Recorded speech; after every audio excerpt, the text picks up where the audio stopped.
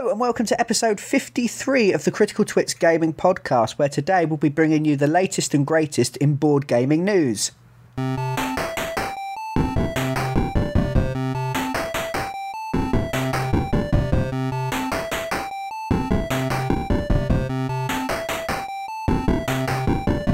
Hello and welcome to the 53rd Critical Twits Gaming Podcast. We are officially over a year old. Hooray! Yay! It doesn't sound so good when only two people do it. We'll get them to record something later and put it over the top. Yes. Oh, we'll just put we'll just insert some crowd noise. Oh, crowd cheer. Yeah, good idea. Yeah, we'll put one of those in right about now. Thank you, future me. Yes, welcome to our edition of Board Talk, bringing you the latest and greatest in board gaming news for the month of November 2016, although it's right at the end of November. And most of what we're talking about won't happen until December. But, you know, time is difficult on podcasts. It confuses me. What we're going to be talking about today is we're going to do a preview for the upcoming Dragonmeet convention. Is it a convention? I think it's a convention, yeah. Yeah, Dragonmeet convention. We'll tell you all about it. It's great. We've been for the last 2 years. We're really looking forward to it. We'll be touching on some upcoming new releases and have a little bit of a chat about what we have been playing. We'll be talking about some madness from Games Workshop as they realise they actually have a back catalogue of games that people want to pay money for. Which is very not like them. We'll talk about some upcoming releases from AEG and a couple games from Kickstarter, including Tales from the Loop and Kingdom Death. I haven't introduced myself yet. I'm Brian Ennis. And I'm Jamie Myland. And the others are conspicuous in their absence. The reason for that being, I would like to make a quick apology. This doesn't happen very often, so, you know, remember this well. But we are very sorry. We did record a podcast for last week, and it died. Yes, we had some technical glitches.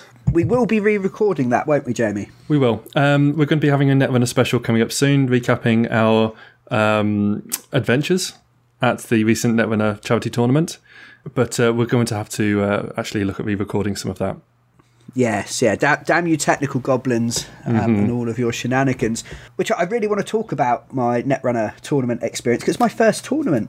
Yes, absolutely. And it's my first big tournament. I've played in small store tournaments before, but yeah, I'm looking forward to talking more about it.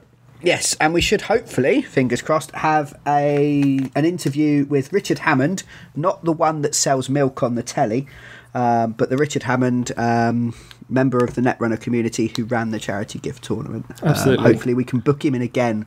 Sorry, Richard, or for not getting things sorted the first time. But let's pretend that never happened. Yes. And move swiftly on. Dragonmeet. Yes. Oh, sorry. No, I was going to say I'm looking forward to Dragonmeet. I've not actually been myself before, so this is going to be brand new for me.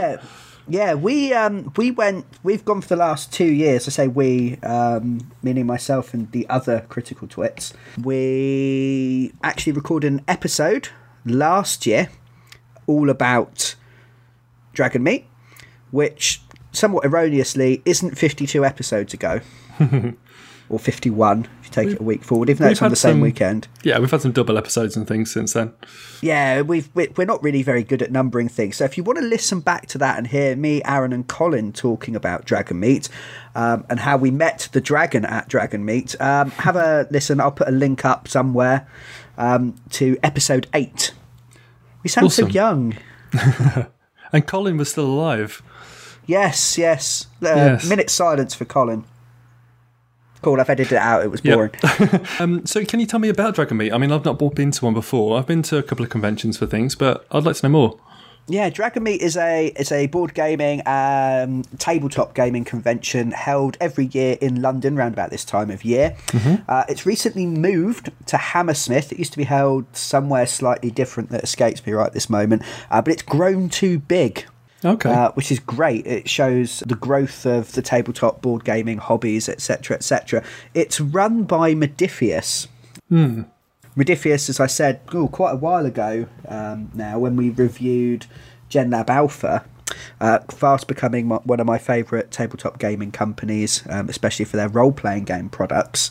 But they also do board games as well. They're very good. I've had an amazing time the last 2 times I've gone. They were the very first gaming convention I ever went to, actually, which is significant for me because I'm not a people person, and these things scare me slightly. And I had a great time and wanted to go back, and then branched out to the UK Games Expo, etc., etc. It's an incredibly slick event, very professionally run, and it is full of games to play. You can book in and play role-playing games. You can get demo games of all sorts of different things while you're there. They have an enormous bring and buy, to which we lose one member of the gaming group every year. He just gets lost amongst the second-hand things, and then emerges 6 hours later, festooned with plastic bags and with an old copy of Blood Bowl strapped to the side of his head. There's a huge trade hall, which promises to be even bigger this year. There is a charity auction, which takes place at the end of the event. Last year raised about £2,000, I think. Wow. Which is great. I really like stuff like that that's about more than just selling a bunch of games. And it just promises to be very big, very shiny, and very, very fun. We're hoping to grab some interviews with some game developers and publishers and all sorts of people while we're there. I'm looking forward to it. And hopefully we'll do a follow-up podcast as soon as we are physically able and recovered enough to talk about it. Now, this month's big news for us as big fans of Netrunner has been the announcement of Terminal Directive, which is a legacy-style 2-player campaign add-on for the base Netrunner game. Cool, that was a load of technical jargon all in one sentence that I think I handled quite well. What that means is that you buy Terminal Directive when it comes out early next year, and you'll play a series of games against an opponent that tells a story revolving around a murder, I think. It is, yeah. It's going really back to its noir roots. Yes, I know the original Android board game was centred around a murder, so it's quite interesting to see that sort of coming back. But it does have, as you say, those very strong noir roots. And reaction has been mixed amongst the critical twits about this kind of add-on. I think we're going to save that for our big Netrunner special next time we talk. Yeah, we'll talk more about it definitely next time. You can read my thoughts about it on the website, criticaltwits.com. Yes, but we'll have a proper discussion about where each of us are coming from with this. But personally, I'm quite excited for it. I'm really looking forward to seeing what it's like. Yes, I am cautiously optimistic. An emphasis on the cautiously. But as Jamie said, I'll pop a link below. Have a click on there if you're interested in reading our very first thoughts. We'll have developed them. We'll have had a time to let it settle down and to consider it in more depth. And I think we've learned some new things about it since that initial preview, so that'll be good. So, moving on to the wider world of board games. About 17 episodes ago, I didn't just check, we talked quite a lot in depth in what we call the pre-Jamie era of Critical Twits. It was a dark time. It was a much less organised time. We talked quite a lot about Games Workshop and how they were squatting like a sleeping dragon on a nest of treasure of buried intellectual property and unexploited previous game systems, and just kind of letting them go to waste. Since that time, they have split up with Fantasy Flight, who are handling a lot of their board games, and they now seem to be releasing their old, what they called specialist games again. This month saw has it just come out? It's just come out, yeah. It's just come out. The release of Blood Bowl in a brand new edition, and in a week's time, a reprint of Space Hulk 5th edition, I think it was, maybe 4th edition. But the latest edition of Space Hulk from 2014 is being re-released as well. Both of these conveniently just in time for Christmas. Yeah, absolutely. My question to you, Brian, is do you think anybody over in the Games Workshop headquarters in Nottingham actually listened to the Critical Twits? Because it seems very prescient. Yes, I do feel like we've had our very first instance of predicting the future and telling them what they should do. Maybe it was. I would assume it was already on the cards. Yeah, I assume it was already on the. Yeah. But if you are secretly listening from Games Workshop HQ, let us know below. Use the code name Tiberius just to let us know who you really are. That's fine. That's a secret, isn't it? No one. Yeah, nobody else will know. Shh. Yeah, that's fine. Have you had a chance to have a look at Blood Bowl, or have you played much of it before, Jamie? I've got Blood Bowl, I think, 2nd edition, which I've played once or twice when I was younger. I had it when I was younger, and then it went away. It got lost somewhere along the line. Then I managed to pick up another copy at a car boot sale a couple of years ago. And everything's still unpainted and almost brand new, so it's really nice. So at some point, I actually keep me in to sit down and repaint all the models. It comes with both some plastic ones and some original lead ones, so that's kind of cool. You're not going to keel over in a sort of Victorian chimney sweep fashion and just die after painting your models? I might well do. It's one way to go. Yeah, so there's that, and obviously I've played the PC version a lot. I do really, I'm a big fan of the computer grain version of Blood Bowl. Yeah, Joe and I played quite a bit of it on Twitch not too long ago, and then did nothing with the footage and didn't release it on YouTube. Should probably might have to do something about that. Yeah. Again, it was from the pre-Jamie era of the Critical Twits, where we were just like headless chickens, really. You're definitely productive, just maybe not so focused. Yes, yeah. I likened it to trying to herd cats with a water pistol. They're very enthusiastic, and they're quite nice to stroke. Actually, the other twits, but they're not the most focused. Yeah, no, I'd agree with that. I've had them curl up on my lap before, and it's an experience, but they are very warm. Yeah, especially Colin. You wouldn't think of it, but he burns like a tiny oven.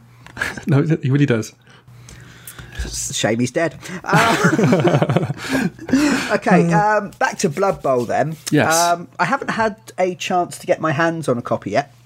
But I do know our friends at the Double Skulls podcast, hello, have actually got their hands on a preview copy before it was released, and did quite an in-depth rundown of what's in there. The Double Skulls are a UK-based podcast that talks about the sort of the tournament scene of Blood Bowl, and they are very well worth a look or a listen, I suppose, as long as you are an adult.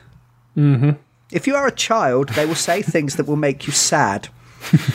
They will say things that will make you question life. They'll say things that makes the kids happy, but they'll make the parents very, very sad. Yes, yeah. So if that happens, you didn't hear about them from us. But they are very good. They really, really know their Blood Bowl. And I can't think of many games that have survived, 13 years since an official release of the game, and had this scene still going, and people making not second-hand, but yeah, their own custom, second-party custom teams, custom rules, keeping the game alive through a time when it had been pretty much abandoned by Games Workshop. It's really, really impressive. And I think that sleeping dragon that is Games Workshop has really woken up and gone, oh shit, we've got a load of money we could be making here. It's about do time. Something about it. Speaking of which, it's for those that don't know, it's going to be £65 Blood Bowl currently. Yes, and this is where I start to put on my usual grumpier hat. It's £80 if you include the Death Zone add-on rulebook. Oh, okay. Now, what they've done is they've taken the Blood Bowl rules as is, and as far as I can tell, they haven't really changed much. It's still the same game, which disappoints me slightly. I mean, I know when you're talking about something with that nostalgia and that backing, you don't want to reinvent the spiky football, but you do want to, in my eyes, modernise it slightly. Yeah. And I think I need to take a closer look, but I think maybe they've missed a chance slightly. What they've done, though, is they've divided up. They've got the basic rules in the book, and then all the rules for running campaigns and leagues and having star players and adding in all the extra teams that have come along since it was sort of first made were put into this sort of £15 book. It's a £15 book, and it's a 48-page softback. Yeah. Which feels a little bit like being bent over and violated with said spiky football, to be honest. Yeah, I mean, I think with the new release, it is literally just a reprint in a way of one of the old versions. Yes. And they've gone that way as well with, like you say, the Death Zone side of things, where that in itself used to be a separate standalone item. So Yes. rather than what probably would have been nice would be to combine it all together in one kind of deluxe release. They've kept them as they used to be.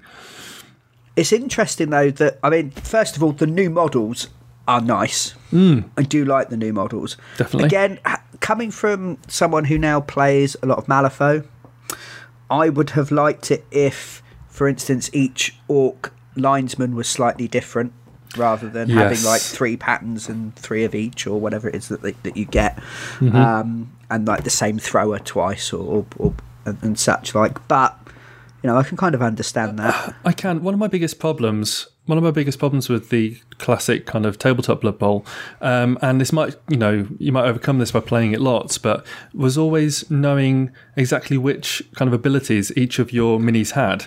So if one had like block or tackle or things like that, or any of the more advanced ones you can add on as if you do a campaign.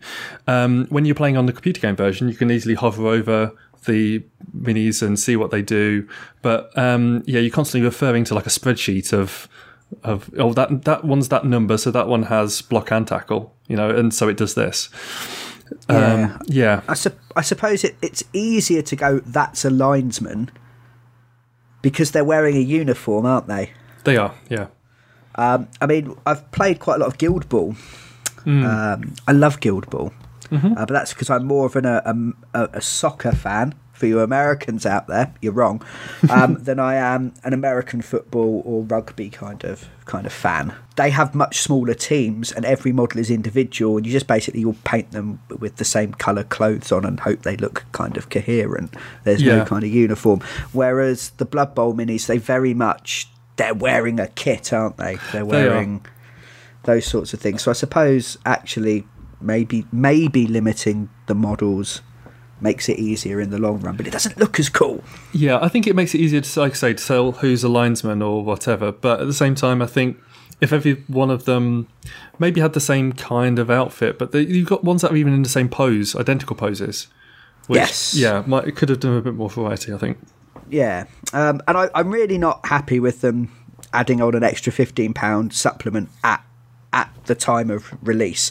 It's like buying a video game that ships with DLC buried on the DVD somewhere. Yeah, you see, it's like, come on, you're releasing the game. Put that book in the box. And I know. Stop being cheapskate. I think I understand it, because if you looked, actually, you made me think of it that way. With DLC, I'm actually quite forgiving, because at the end of the day, the way that these companies work is they'll have a budget to produce something, and they'll use that budget the best they can.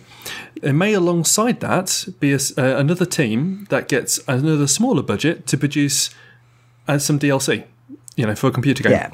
So they actually have their own budget and their own targets to meet, so therefore it may ship at the same time as the full game on release, but it has its own kind of money to make up, its own budget. So this may well be the case with Games Workshop, but at the same time, the majority of the rules and those type of things are already pre-existing.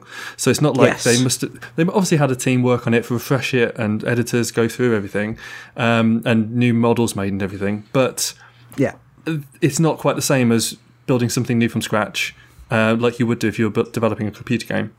Yeah. Is this tempting you to dig out your old version of Blood Bowl, stroke update it with something? Absolutely. Well, I actually brought my games cabinet back into my lounge the other day. So it's been sat there looking at me, going, "Play me!" All these different games that are sat in my pile of shame. And I finally got around. We'll talk about later, to playing Castles of Burgundy, which is one that I've been wanting to get around to for a while. And Blood Bowl is also sat there saying, "Take me out and play with me." So maybe actually sometime when I have the twits over, we could have a game. Yeah, sounds good. I'm interested. The board is bigger than it was. The models are shinier and new. And Blood Bowl is quite a good game. There's a few things about it that annoy me, like when you forget to move your turn marker. But then again, you kind of have to move your turn marker because it's got a set time limit. a lot of that is down to like tournament rules, and I think when you're playing like casually, that's a lot less strict unless you're playing with a douchebag. And I think one of the things that separating out these extra rules has done is things like that are now sort of optional. When I was looking through, those sorts of things were included in the optional rules. So there's kind of like a nice way of getting people into it with some simplified rules as well. Yes, absolutely. So it does look interesting. I do think it's interesting as well. Guild Ball have just very recently released their plastic starter set with 2 teams and a pitch and all sorts of stuff in there as well. And it's, you're spoilt for medieval men playing with balls at the moment. So it's quite interesting. I think it'd be quite nice, budget dependent, whether we could maybe do a comparison of the two. Yeah, absolutely. At some point. I'm wondering if you could take Guild Ball models and actually use Blood Bowl rules with them and so on. I'm sure you could, but you could actually do kind of a mashup, which would be quite nice. Yeah, it would be cool. So I think well done Games Workshop for remembering that you don't just sell Warhammer and Warhammer 40,000 and Lord of the Rings if you can be bothered. You've actually got all these extra games kicking about, which brings us nicely onto Space Hulk. Yes.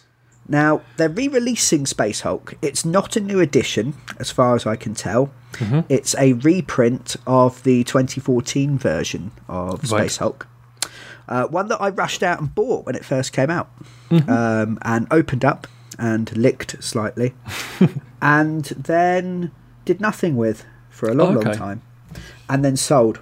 Oh, I was going to say, do you still have it? Because I'll happily play that. So I didn't sell it. I didn't ever play it, so I got rid of it. Just in with a job lot of other things. I like Space Hulk. It came out originally just before I got into Games Workshop stuff. So it was one of those things that had a kind of mystique to me when I was younger. I had seen sort of the tail end of it being played in the shop when I used to go in. It's a very tiny customer, like a tiny hobbit child, eyes full of wonder, pockets full of litmus bread. But I didn't actually pick it up until a couple of years ago, and then just there was no real interest in playing it from anybody. And it just sat in a box. It's a very nice box. Not the cardboard, but the stuff inside is very, very nice. Yeah, I think it always was, really. It's a lovely little system and a nice little game. Again, there's quite a nice PC adaptation of that as well. There's the classic one from the 90s, but there's a more recent, obviously, version on Steam, which also plays very well. There is a new version of the computer game coming out at the same time. Ah, nice. Space Hulk Deathwing. Oh, yes, I've heard of this. Which is amazing, because Games Workshop have gone from this lumbering behemoth that arse has never seen the elbow, let alone communicated with it to let it know what it was doing, to we've got the board game releasing on the 3rd of December, and we've got the new PC game launching on the 9th of December, with consoles following early in the new year. It's coordinated. Yeah, it really is. You buy the PC game. And quite responsive. You buy the PC game and you go, oh, this is based on a board game. Oh, we might play that. You buy the board game, can't get anyone to play with because you're sad and lonely like I am, and go, I'll buy the PC game instead. It's quite... I mean, I don't want to oversell this, because to me it's very basic and simple brand synergy, as marketing bods would call it, but it's not very Games Workshop. No, it's nice. It's quite refreshing to see them, pulling these things out. Speaking of which, actually, I don't know if you ever saw. I mean, very similar game to Space Hulk was Space Crusade. The precursor. Yeah, that to me, that was when I was younger. That was the one that some of my friends had, and I really wanted at the time and couldn't afford it. And I always really wanted to get into that, which is why when I see copies of Space Hulk around now, I'm like, oh, I really would like to give it a proper go. Yes. Just to go back to Blood Bowl quickly, I've just had an exclusive communication from the Double Skulls podcast, saying that there are a few changes to the rules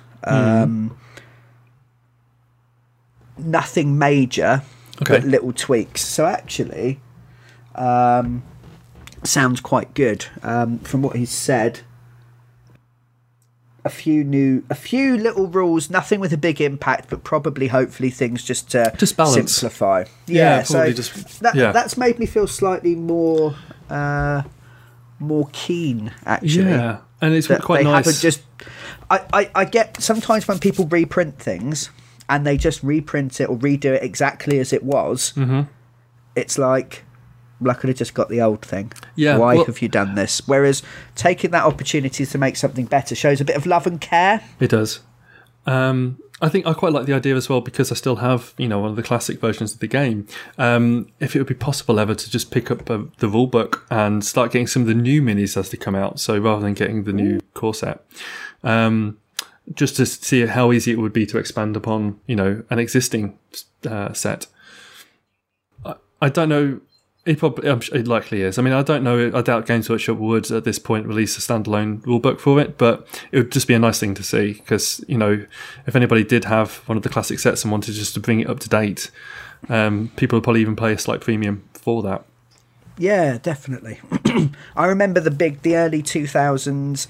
Let's have specialist games. Let's have a little magazine for specialist games. Kind of attempt to keep them alive. That was really Games Workshop's last big swing at that back product of all those little add-on skirmishy type games. Just again, I might chop this up when I edit, but to return to the topic of Space Hulk. Space Hulk is one of those games that always looked more fun than it actually was to play. There's things you can do with Space Hulk involving like egg timers for your turn and things like that I don't particularly like. I think it pushes it into a more competitive place than it needs to be in, but you could just not use that and it's cool. Yes. The models are really, really nice. Games Workshop do still make very nice models. Yes. As much as I have my differences with them. I mean, obviously, they attract a lot of talent when it comes to sculptors and things like that. I think one area that probably Games Workshop is maybe getting slightly dated in now is the fact that most of their things are still casted, whereas a lot of people obviously move to 3D prints, which can actually bring out more detail. And then, unless you go for really high quality cast material. I do like, we're just bouncing around between the two things, but I do like the fact that they've also released at launch the Skaven Blight Scramblers, so a new plastic Skaven team, and it looks like they're actually going to support Blood Bowl. This is the thing with Space Hulk, is that the previous 2 times they've released Space Hulk, they've kind of gone, do you remember this from when you were a kid? And thrown you a box of Space Hulk with a book of missions and some nice models and some lovely cardboard tokens for you to flick at the eyes of your opponents. And then they've just kind of forgotten about it. When they've done things like Dreadfleet, for instance, again, it was just a box, throw it out there near Christmas, spend some money on it, it's a game, you're done. What they look to be doing with Blood Bowl is supporting it and continuing to sort of grow it as a property, as something that you get into. And that's very much a twist on their part. And it's the kind of thing that might actually make me go into the Games Workshop more than just when I've run out of ink and I'm desperate. Yeah, well, I think you said earlier about the fact that Blood Bowl does have this long-standing community that has been crying out for something like this for a long time. So, and they've gone out of their way to build their own teams from random miniatures, like non-Games Workshop ones. So I think... they'd be missing a trick if they didn't go, carry on supporting this a bit further than they do with some of the other IPs. And one of the things that has been talked about coming from this new specialist game arm of the company is expansions for Space Hulk. Oh, okay. So things to add on to Space Hulk. That's neat. They kind of did it. They did you could download an app and it'd give you a different mission, but you're using the same models in the same formation. Or you might go and buy like a Terminator Chaplain and add it in.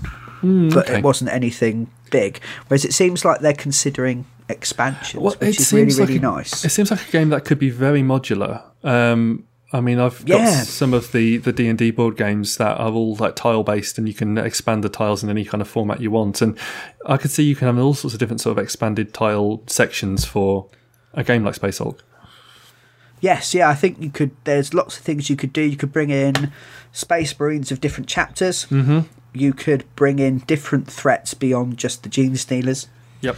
And you could do all sorts of things with different types of ship, or even different locations entirely, rather than a Space Hulk, a base at the bottom of the sea, Yeah. for instance. And you could do all sorts of different things with that and have a different feel to it and have water hazards, a bit Bioshock. You're right, it does have a lot of potential. If they are listening and they want to steal that, please credit me. One of my favourite Games Workshop games, actually, computer games, was... oh god, I should have thought about it before I said it. It was a tactical turn-based XCOM style game back in the late 90s. We've done this before. Yeah. What was it called? Chaos Gate? That's the one. This is exactly what happened last time. Yep. Only you were Colin and I was even slower. Okay. Yeah, so Chaos Gate, that was one of my favourite PC games of the late 90s. And it kind of an XCOM style. You have a small squad of Space Marines rather than the larger squads like you would in the newer 40k games. And I could totally see that, actually, if you take the kind of Space Hulk rules and then expanded them so you could go outside of a Space Hulk, you could actually do some really neat things with it. Yes, yeah. It's interesting because this is the first we're seeing, just to sort of round this section off, the first we're seeing of Games Workshop bringing back the specialist game. Which was something they announced roughly a year ago. We've got Blood Bowl, we've got Space Hulk. Those are fairly simple. Space Hulk is Space Hulk. It doesn't need to change a lot, really.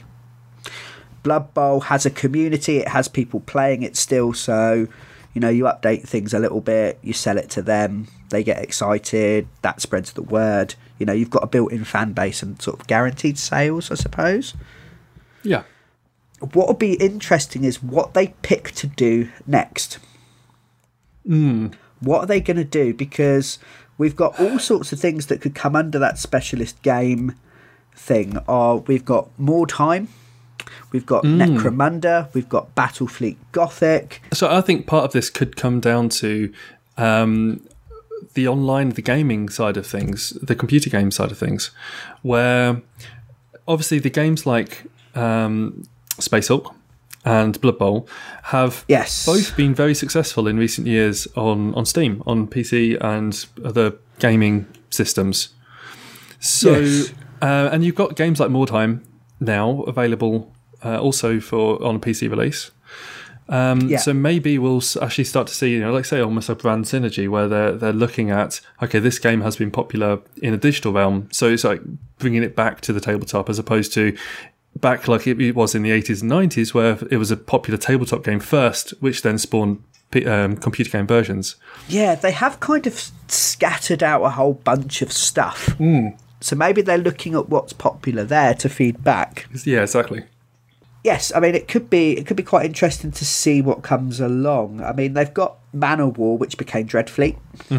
They have re-released Warhammer Quest as well, haven't they? Which we've completely forgotten about. Okay.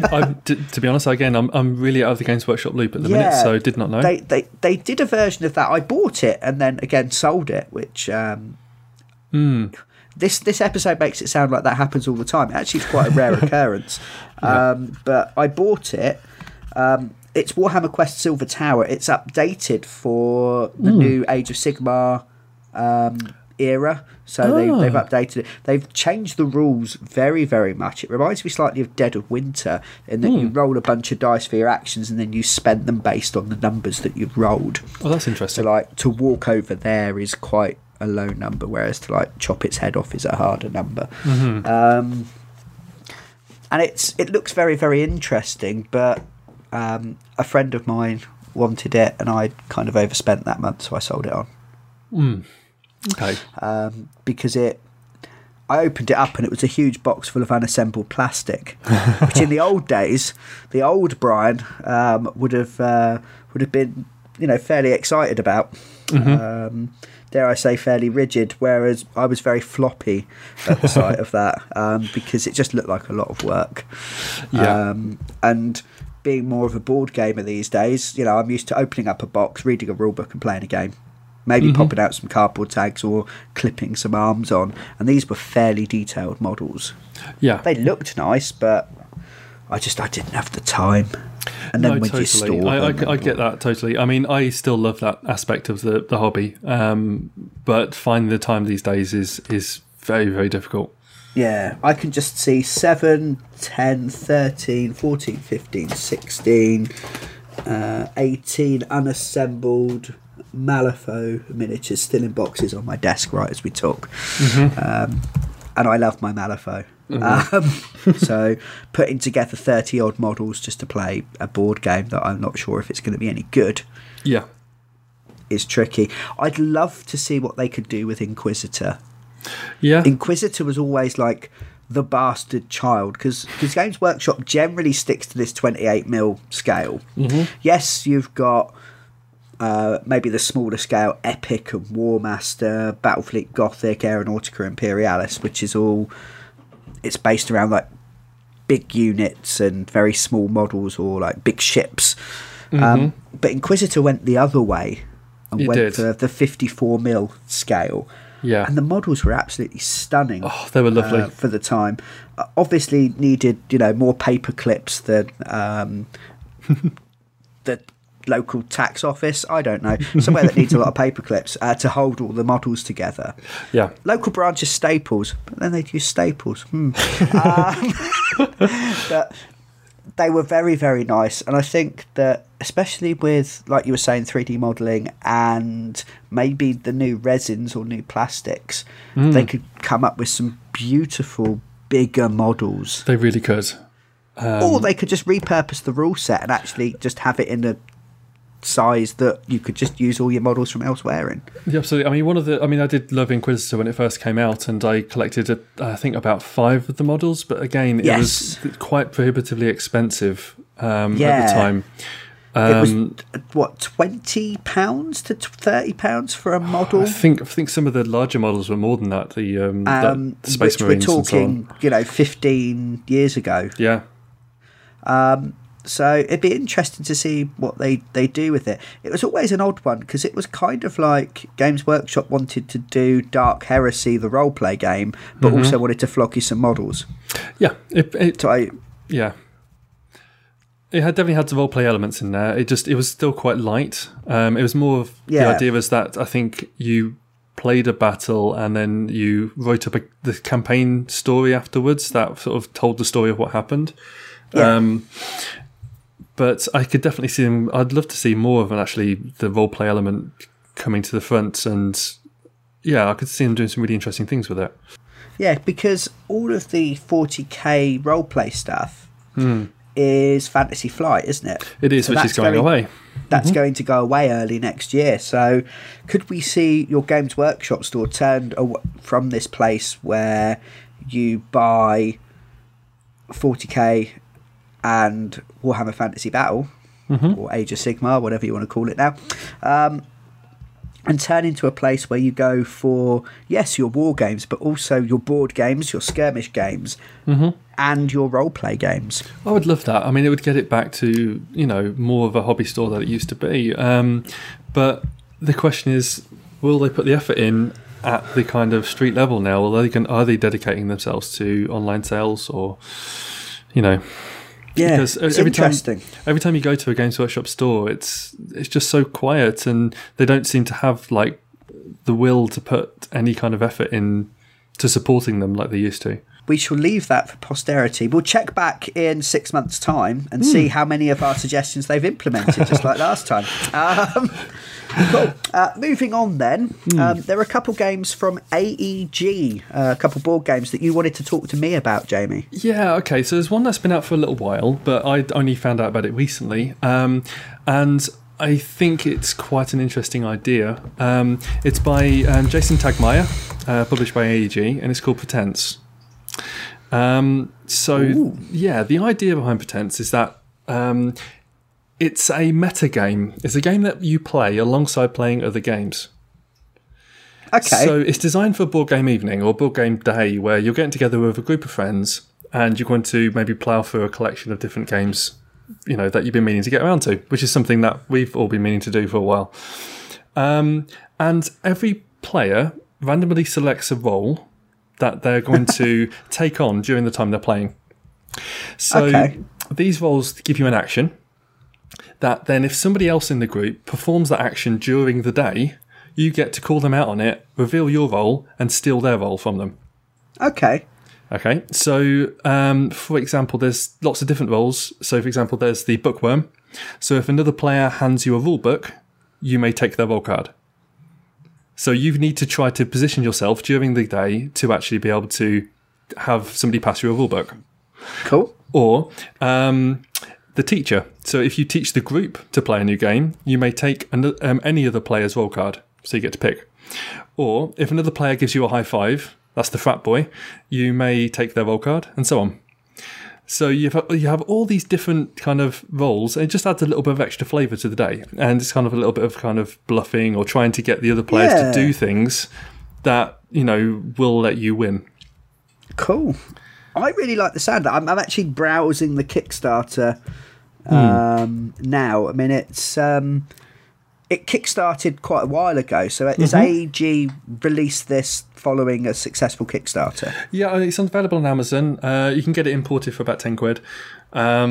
It's on sale now on the American Amazon store, but unfortunately that's not on for us. But yeah, it does look like just a nice little extra thing, especially if you are running any sort of board game parties, or you have a group that gets together regularly. Like if you have a your weekly board game group, could be a nice little thing to throw in. Apparently it works best for around 6 to 8 players, so it gives you an idea of the sort of thing it was suitable for. If someone takes your card, do you still get to play? No, that's the thing. Is it technically it's got some knockout features, so there are some definite downsides to it, and I could definitely think it needs to be played a couple of times to see how well it works. I could totally see, depending on how many cards there come with the game, that maybe if you get knocked out, you could then take another card. Because at the end of the day, the person who ends up with the most cards wins. So there's nothing wrong with you then assuming another role should you, lose the one. I think if you did that would be my only concern. Yeah. Just bear with me. I'm just going to add that to my Amazon basket and buy it. You sold me on that completely. Cool. Right, so we'll test that out maybe over this Christmas period where we get together and play some games. Yeah, so we will be talking about that as we play some games. One of the things I like the look of with it is that it can be played in quite a large group, sort of 12 people or so.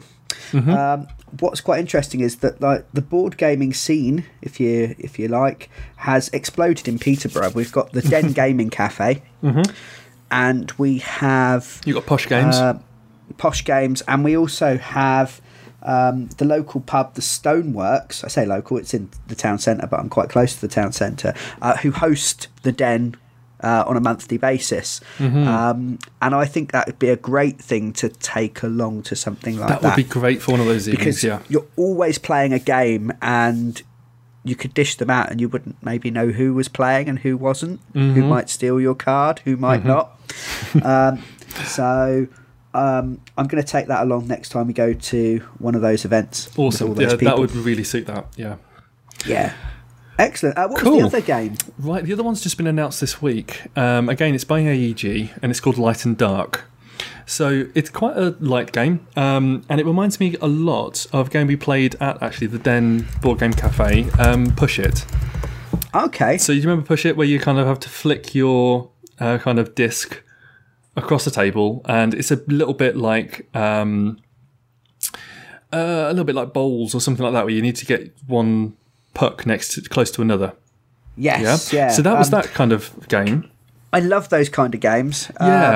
Aaron and I have discussed heading to Canada for the Crokinole World Championships at some point. That would be awesome. Yep, that sort of thing. So it's in that type of vein, but it adds a bit more theme to it. So in Light and Dark, it's 2-player, and each are sort of shepherding a group of druids. Okay, either two turn to the light or dark side. This could totally be rethemed with Star Wars, but anyway. So you've got the light side druids and the dark side druids. Now, so the light side player is trying to convert all of the dark side ones to the light and vice versa. Additionally, you have these torches which are either lit or unlit. So the dark side player is trying to turn all the torches out and turn all of the light side druids to his side. Okay. And to do that, you simply line up your druids on either side of the table, and you have to take it in turns to flick your druid discs across the table to convert the opponent's druids. So if one then hits an opponent, you can then flip that to your colour or your side. Okay. Same thing with the torches. Yeah, you can light or extinguish them. The thing that makes it extra interesting, though, beyond the standards of a game like Push It, is that there's 8 cards that come with the game that have special abilities on them. So you can then play these cards should certain things happen during the game. So, for example, if you flick your dark side druid into a light side druid, and that light side druid flies off the table, normally they're put back onto the table on light side up, so they haven't changed. Yeah, so it counts as like not exactly a fail, but it has no effect.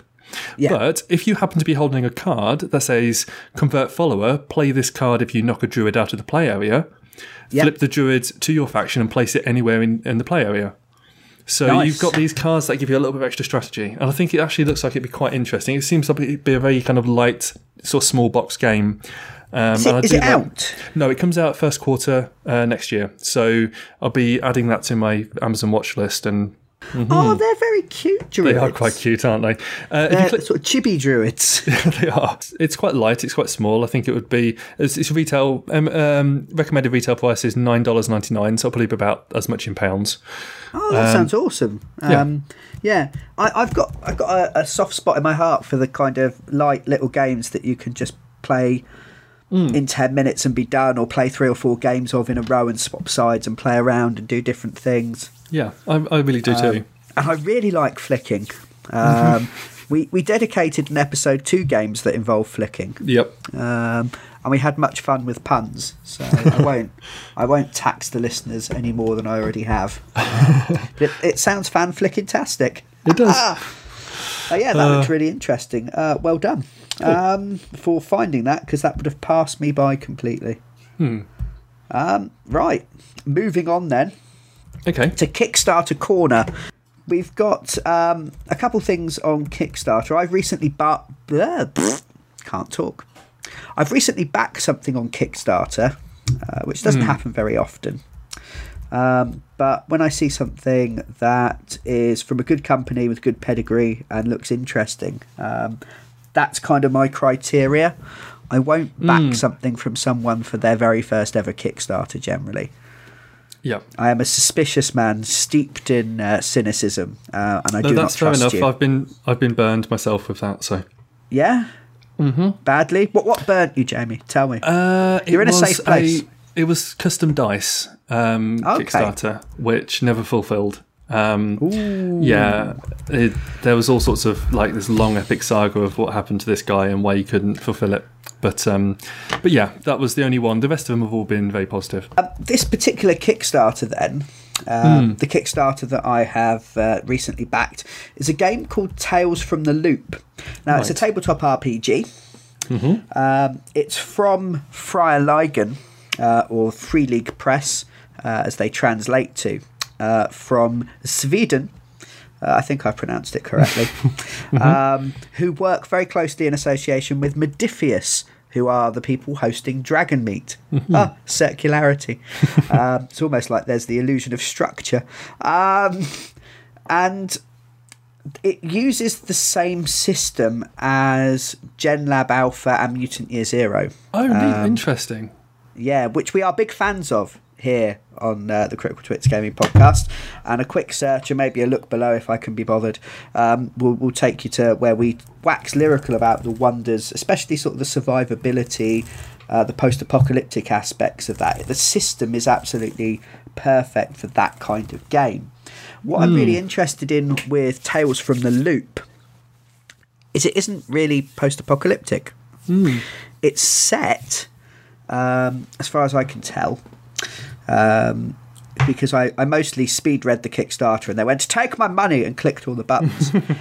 It's set in a 1980s style, may even be in the 1980s, but in a very much a 1980s teen horror movie style. So things like It. Yeah. I'm struggling now. Well, Stranger Things. Stranger Things, yeah. Stranger Things is the thing that grabbed me about it. The recent, essentially, Stranger Things is every single Stephen King style movie from the 1980s distilled, with Winona Ryder looking a bit haggard, because she spent most of the thing crying. Don't want to disparage Winona Ryder. I loved her when I was a child. In a fuzzy way. I thought she was brilliant in Stranger Things. I thought, the whole cast were, but it was an excellent series. Yes, you could say she really stole every scene she was in, couldn't you? Shoplifting puns. Not even very good shoplifting puns. Tales from the Loop is set in a very similar kind of style. It's got that young kids going on an adventure on their bikes kind of feel to it. The artwork looks amazing, and the loop itself is a experimental secret government style particle accelerator. Oh, so yeah, okay, yeah. Like that famous one that's the name's just forgotten me. Oh God, I can't even talk. The Large Hadron Collider. The Hadron Collider, yes, like a Hadron Collider, yes. And so that, in true 80s fashion, has created some kind of rift, some kind of temporal shifting, alternate dimensions. And it looks like it could be a very, very interesting game. I trust Friar Ligon and Modiphius to the point where I kind of like the idea. I think it's an unusual idea for a role-play game. I think you could have some really meta moments where you have your teenage characters playing Dungeons and Dragons inside your Tale from the Loop game, which would be quite interesting. Yes. And yes, I think it looks very, very interesting, and I'm really, really eager. It's currently up on Kickstarter. They've just unlocked hardback books. They funded really, really quickly, so it's definitely going ahead, and I highly recommend you take a look. Cool. I will do an unboxing of said game when it appears, probably. Yes, I will. Go on, I'll commit myself now. Yeah, you should do. That'd be awesome. Yes, and we'll do a review once we played it for a bit and tell you how good or not it is, but I'm very excited. Yeah, actually, one thing that the setting itself probably avoids quite nicely, actually, is that one of my problems with role-playing games when they're set in the real world, especially in the sort of modern day, within the last 30 years real world, is how you treat guns. Yes. And obviously setting it around, kids and teenagers probably has less of a gunplay element than, say, a Special Agents kind of X-Files style game would have. I'd be remiss if we didn't talk briefly about the game Kingdom Death. Kingdom Death was a huge success on Kickstarter. I think it's a couple of years ago. Yeah, it made about 2 million, I believe, didn't it, on the first time round? Yes. It's kind of like the fusion of role-play and board games that I have always wanted to play. And if someone said, you could have a game, you could make a game, and money would be no object, it would be the kind of thing that would come out of my head. And I was really, really gutted that I missed it the first time. It's the basic premise is that you play a group of survivors who are trying to build up a settlement and have to go off every season to go off and hunt and fight monsters that are threatening your survival. It's got a kind of post-apocalyptic-y survival feel to it. The models themselves are... the game itself is full of models. that come on all sorts of sprues, and it has the kind of detail where if your character picks up a new suit of armour, you can rebuild that character in a different suit of armour and have a different model of them in a different suit of armour. Yeah, I noticed that. It had almost like a Monster Hunter vibe, where it has all these, like, you could take a claw from something you defeated, turn it into a sword, and then that can actually be attached to your model. Yes, yeah. It's the kind of thing maybe where you'd build your models with magnets so you could swap bits out easier. It looks, the difficulty seems incredibly brutal. The monsters themselves are beautiful models. They really are. And it has this kind of legacy style ongoing game with that Monster Hunter feel, with some light role play, with the settlement building that we've really enjoyed in Mutant Year Zero, and to a lesser extent sort of Gen Lev Alpha and Conspiracy X, other role play games like that. And it has funded already. Yeah. It's only been up for a couple of days at the time of chatting. It's funded to the tune of $5 million. Part of the game is sort of a 1.5 edition, so it's an add-on with some different rules and some extra bits and pieces for people that have already got it. But the vast majority of people seem to be new, buying the game from scratch. Yeah. So if you were buying into this for the first time, how much is the lowest tier on Kickstarter to be able to pick it up? This is the tricky bit. Because I couldn't figure it out. It has models. And it's full of models, and I'm not talking clipped together plastic models. We're talking full on GW Malifaux wargame style sprues. They're lovely, with dozens of options. Beautiful, beautiful kits. There's cards coming out of cards.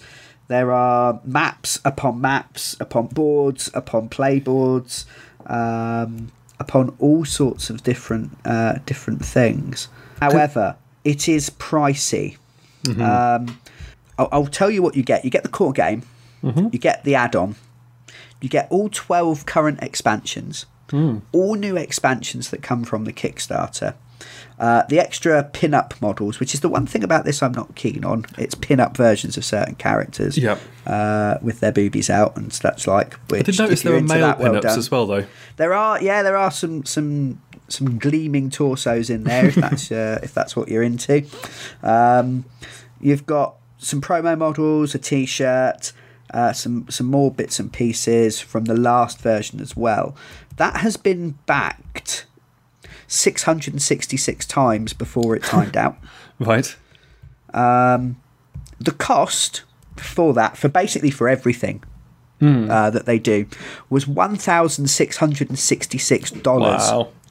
Yeah. Which was a lot of money. It's a lot of money anywhere. Sometimes when we talk about money, we go, oh, your mileage may vary. Money is different for everyone.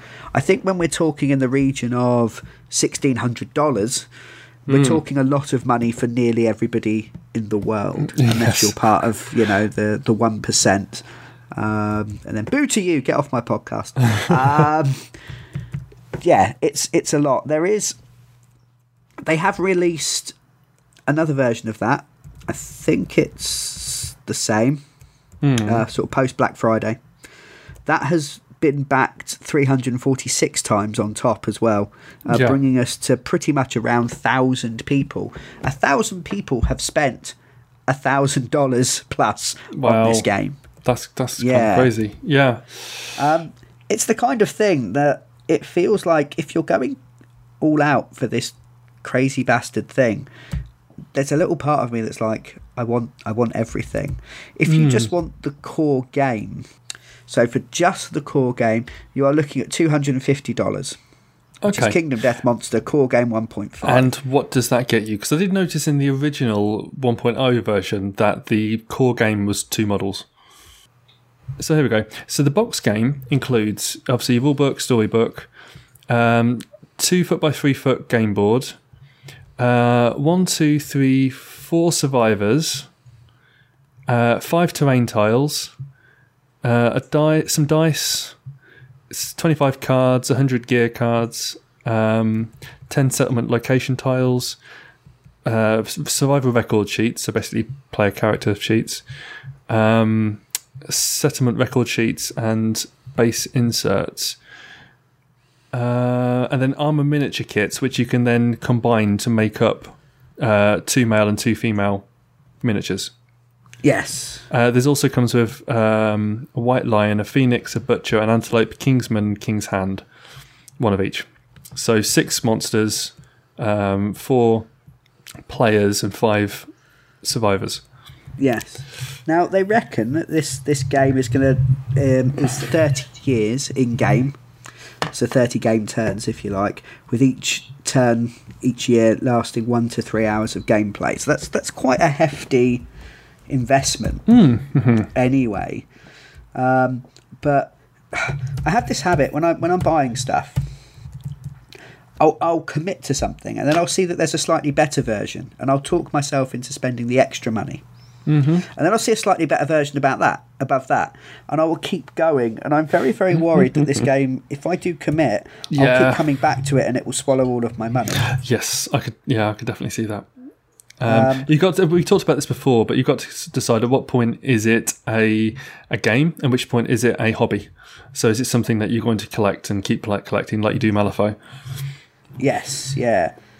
The version that looks sort of most interesting, and they've pledged to keep releasing up to 2020 with extra bits and pieces, is the Gambler's Lantern version, which is the game, the new add-on, a t-shirt, all the new expansions and all the new models that are coming out from this version. But that would require committing to a $927 pledge. Yeah. It's a lot of money. It is. Yeah. But my God, does it look like an absolutely amazing sort of premium product. I suppose you've got to think, if it's something you're going to commit time to and you're going to play as a group, you could even buy it as a group. So yeah, you could chip in together. Yeah. As long as, like, in the 3 years that it will take you to play it, one of you doesn't move away and want to run off with half the box. It's taking the idea of a tabletop experience and making it, it's the Rolls Royce, if you like, of tabletop experiences. Yeah. It's the kind of thing that existed only in my head until very recently. And it's the kind of thing that I try not to get too drunk near the internet while the Kickstarter's going on, because I might end up committing to a ridiculous amount of money. Yeah, one thing I do seem to get the impression is, though, that if you don't contribute to the Kickstarter, I don't know how long the actual game will live for in the shops, because if you look at their website, the core original box is sold out, and it seems to have been sold out for a while. So if you like the sound of that, if you've got a lot of money to burning a hole in your back pocket, swing on over to that. I'll pop a link below. If you've got loads and loads of money burning a hole, through your very being, please feel free to buy me one as well. I won't say no. What's the use of having the power of an internet-based podcast if you're not willing to abuse it for shiny toys? Absolutely. Cool. So that brings us to the final part of the podcast. Pretty much bang on where I thought we'd be, actually, which is good. Where we just have a little quick chat about the games that we have been playing recently. Okay. So Jamie, tell me more about Castles of Burgundy. Is this where someone has frozen a whole load of red wine and then chiseled the resulting blocks into some kind of edifice for your conquering? Would be lovely, although unfortunately as soon as it melted it would just be wine in the dirt, so probably not the best idea. But no, it's a game that currently ranks at 10th on Board Game Geek's top rated games of all time. Ooh. It sits right in between Puerto Rico and Agricola. 3 games I have never played. I've just shot myself in the foot there. Well, Agricola is really nice. It's sort of very sort of traditional Euro worker placement style game. Yes. Puerto Rico is also a kind of a game quite similar to Castles of Burgundy, where it's about trading goods. Well, it's about trading goods, whereas Castles of Burgundy is about acquiring these goods to develop your lands. So I found it's got quite a steep learning curve for playing it the first time. I played the game with my wife at the weekend, and she did find it a little bit boring to learn the rules to, which is not always the best. It's the sort of thing that you probably want to learn first before introducing somebody to. Yeah. But it seems to it's got a lot of depth to it, and it would kind of reward replay value as you sort of begin to learn all of the combos and special abilities. Especially you have these knowledge tiles, and every single one of them does something different, and you have to look up in the rulebook what it does. So you kind of don't have to know what they do ahead of time. But as you do start to get a vibe for the game and start to figure out how things work together, you could definitely start to kind of build on extra layers of strategy and tactics and stuff. Definitely. So basically, that's always good. I like a game that you can play again and have a slightly different experience. Yeah, definitely. Because you're growing with the game. Yeah, it's the sort of thing I think if you had a regular board game group that you could get this out every so often, I think you could really get a lot out of it. So basically, the idea is that you've got the central board, which is kind of like the market, and on there you've got these land kind of region tiles that you can kind of purchase to expand your own region around your castle, and you have your own separate kind of board. Each player has their own one, which you can then has all these little hex things on. It looks like a mini version of Catan that you can build up your region around your castle. So that could be water tiles with ships on. It could be farm tiles with animals on, and so on. Okay. You also have these other kind of resource tiles that could be things like. I don't know off the top of my head, but things like grain or things like, things you could buy and sell at market. Yeah. You can't, though, just go out and directly purchase one of those resource tiles. You have to, first of all, acquire a ship, I believe it is. Acquire a ship, but then lets you take those resource tiles from the market and then place them into your storage. Then you can later spend an action to sell them on. So basically, each turn, each player simultaneously rolls 2 dice, and the starting player also rolls an extra white dice, which determines where one of the kind of resources goes onto the board. Okay. And then you have those 2 dice to spend as your actions. So if you rolled a 4, you could either take a location tile from the area marked number 4. Okay. Or you could then spend that 4 to do other things, such as if you've already got a resource tile on your board, in waiting away in your storage area, you could then place that onto an area of your territory marked with a number 4. Okay. So it's kind of, you can strategically choose what you're going to do with your actions depending on what you rolled. You could also, if you rolled a 4 and you had something in your goods storage area, which is also labelled with the number 4, you could then sell those items. So you've got all these different things that you could do, and it gives you lots of options each turn. And it's kind of weighing up which is the best one right now to kind of pay off in the long run. So you might get things that get you instant victory points, and you've got a little track around the outside of the board to move your kind of counter as to sort of see how well you're doing.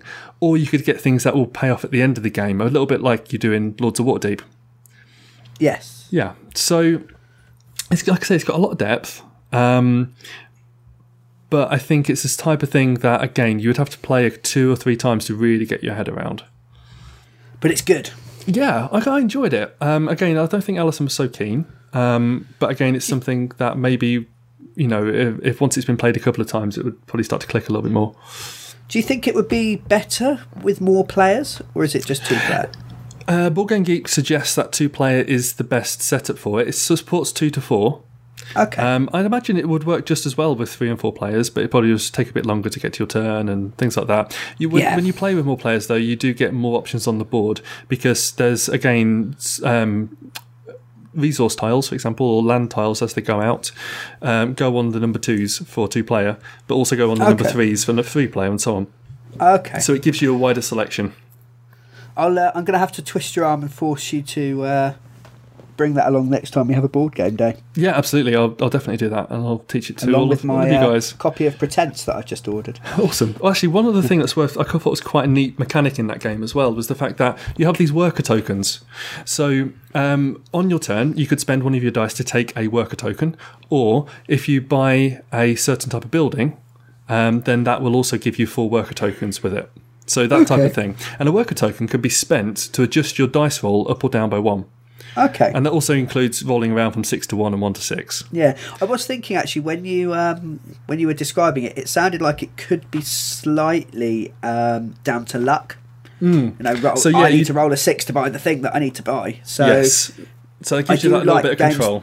Yeah, games that let you control the luck or legislate for luck or manipulate randomness in your favour to a certain degree. I like that kind of thing. Absolutely. I mean, late game in the game we played at the weekend, we got right near the end, and I just needed a 5 to be able to place something on my board. So I actually spent a turn gaining workers, so I could then guarantee that I could adjust my dice roll to that value. Yeah, sounds good.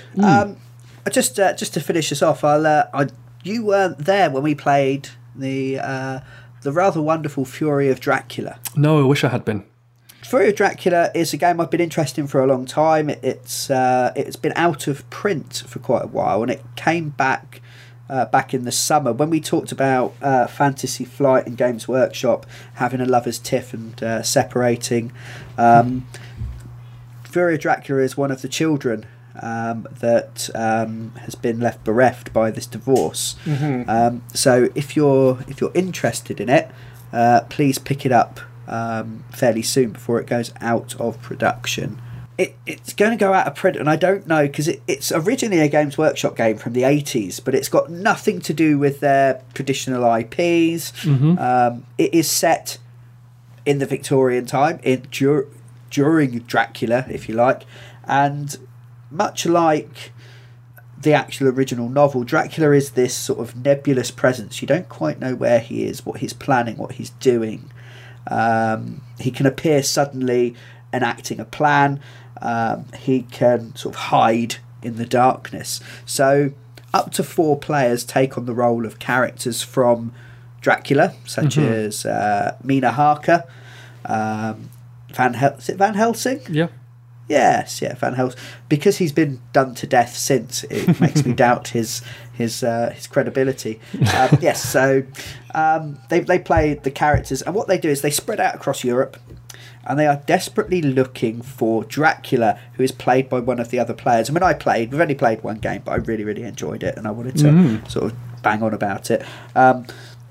Dracula decides where he starts in Europe, and it's his job to travel around Europe, causing chaos, scoring points as he goes for doing things like murdering the players or injuring them. They can't be killed.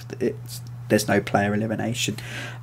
Or by seeding vampires in different cities and then letting them grow to maturity and then escaping and running off.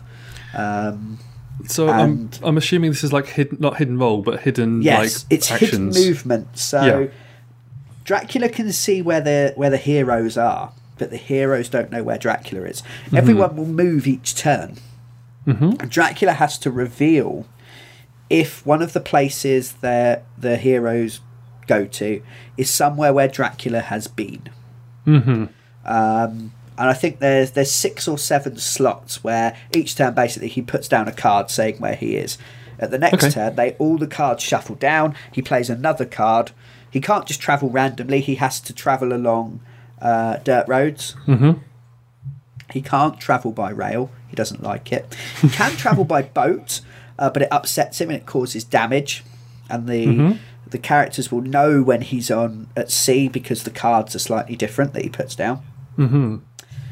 He could travel to Castle Dracula, but they will immediately know that he's there because the card has a completely different back. But it can heal him up, and he gets extra abilities when he's there. Right. And it was very fun. The game definitely had different stages, which is another thing I like in a game. We talked about Netrunner, where you start and the runner is very powerful. Then the corporation builds up, and the corporation is in charge, and the runner's kind of reacting to or building up to deal with what the corporation's put in place, and then the runner clicks, becomes all powerful and can do what they like. Fury of Dracula had that. To start with, I was running around Europe, I was running around England and Scotland and Wales with aplomb, doing whatever I wished. And the players were running around in France and Spain. At one point they became convinced that I was in Italy, don't know why, and decided to have a look there. Once I went to sea, there was a sudden rush by them to ports because, as I said, if Dracula spends too long at sea, he gets hurt. And suddenly the net was sort of narrowed because Dracula can't double back on himself. He can't just run between London and Manchester and then back to London because the card has already been played. You can't go back somewhere until the card comes back into your hand. Oh, neat. Okay. I say your hand. The hand is like 80 cards. There's loads of places. Yeah, into your deck in a way. Yeah, so Dracula is always on the move, and he's always going somewhere with purpose. He can't just circle or oscillate back and forth. So they began to sort of narrow down, and some of the character abilities were very, very interesting. Like Mina Harker, she has a connection with Dracula because he quite likes her and he's given her a bit of a bite. Which means that she's very weak to his attacks. He only needs to bite her once to sort of finish her off and injure her. But she also has a link the other way, and so she can hold a seance with one of the other characters and say, are you in this region? And you've got sort of like France, Spain, Germany, Eastern Europe, Britain, all sorts of regions. Yeah. So there was definitely a feel that the net was closing. As Dracula, I felt very, very powerful to start with, very smug and very full of myself. And then one of my vampires was scored, and it was revealed where the vampire was. They went, there's been a vampire in Manchester. And then I went to see, and they were like, well, he's obviously been in Britain, so he can only be in these places. And suddenly I was going, shit, they kind of know where I am. And then we ended up with a chase where I was being chased across Germany. And they were sort of a couple stages behind me. I guess it would naturally lend itself to like a chase. Yes. Eventually, And then eventually they backed me into a corner in Castle Dracula because I ran from London to Castle Dracula, enacting the book in reverse. And they very much closed in on me. And I was sort of having to pick where I was going to have my fights, laying traps for them, because they can investigate the cities that you've been in to see what you've left. They can... there's a day cycle and a night cycle. Dracula's more powerful at night, obviously. And there's all sorts of things that are just very, very clever and very, very thematic. And it was one of those games that it took a good couple hours to play. We did watch a really, really useful video from Shut Up and Sit Down, where Quinns explains how to play. It's a very good starter, but there were still lots of little bits we needed to look up and check as we went along. But once we got the hang of it, it was actually quite smooth, and we immediately wanted someone else to be Dracula and to play again. Excellent. So thank you very much for listening. If you've enjoyed that, please leave a like. We'd love it even more if you left a comment and told us what you've been playing or what games you're looking forward to in the coming months. And we'll be back soon, hopefully with some Malifaux coverage next week, followed by... Oh, God, we've got so much to do, Jamie. We do. We have the Netrunner. We've got Netrunner. We're going to need to fill you in and get that interview again. We've got Malifaux. We want to talk about Ripples of Fate, the latest supplement. And we want to talk to you all about what we found at Dragonmeet as well. Yeah.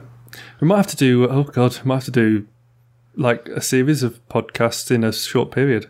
Yes, so December looks quite busy. Yes. So if you really, really like that and you've not listened before, please feel free to subscribe so that you'll be told when more stuff comes out. So thank you very much for listening. I've been Brian Ennis. And I've been Jamie Myland. Everyone else has been missing, but they will return soon as my puppet minions raised from the undead. Until next time, bye. Bye.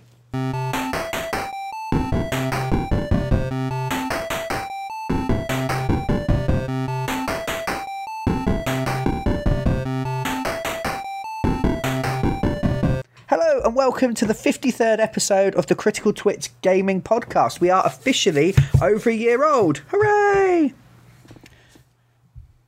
Jamie doesn't care. Sorry. I was about to cough with the rum and I muted myself. Oh, you've gone silent. Can you hear me now? Yes, cool. What a slick introduction. I really want to keep that now.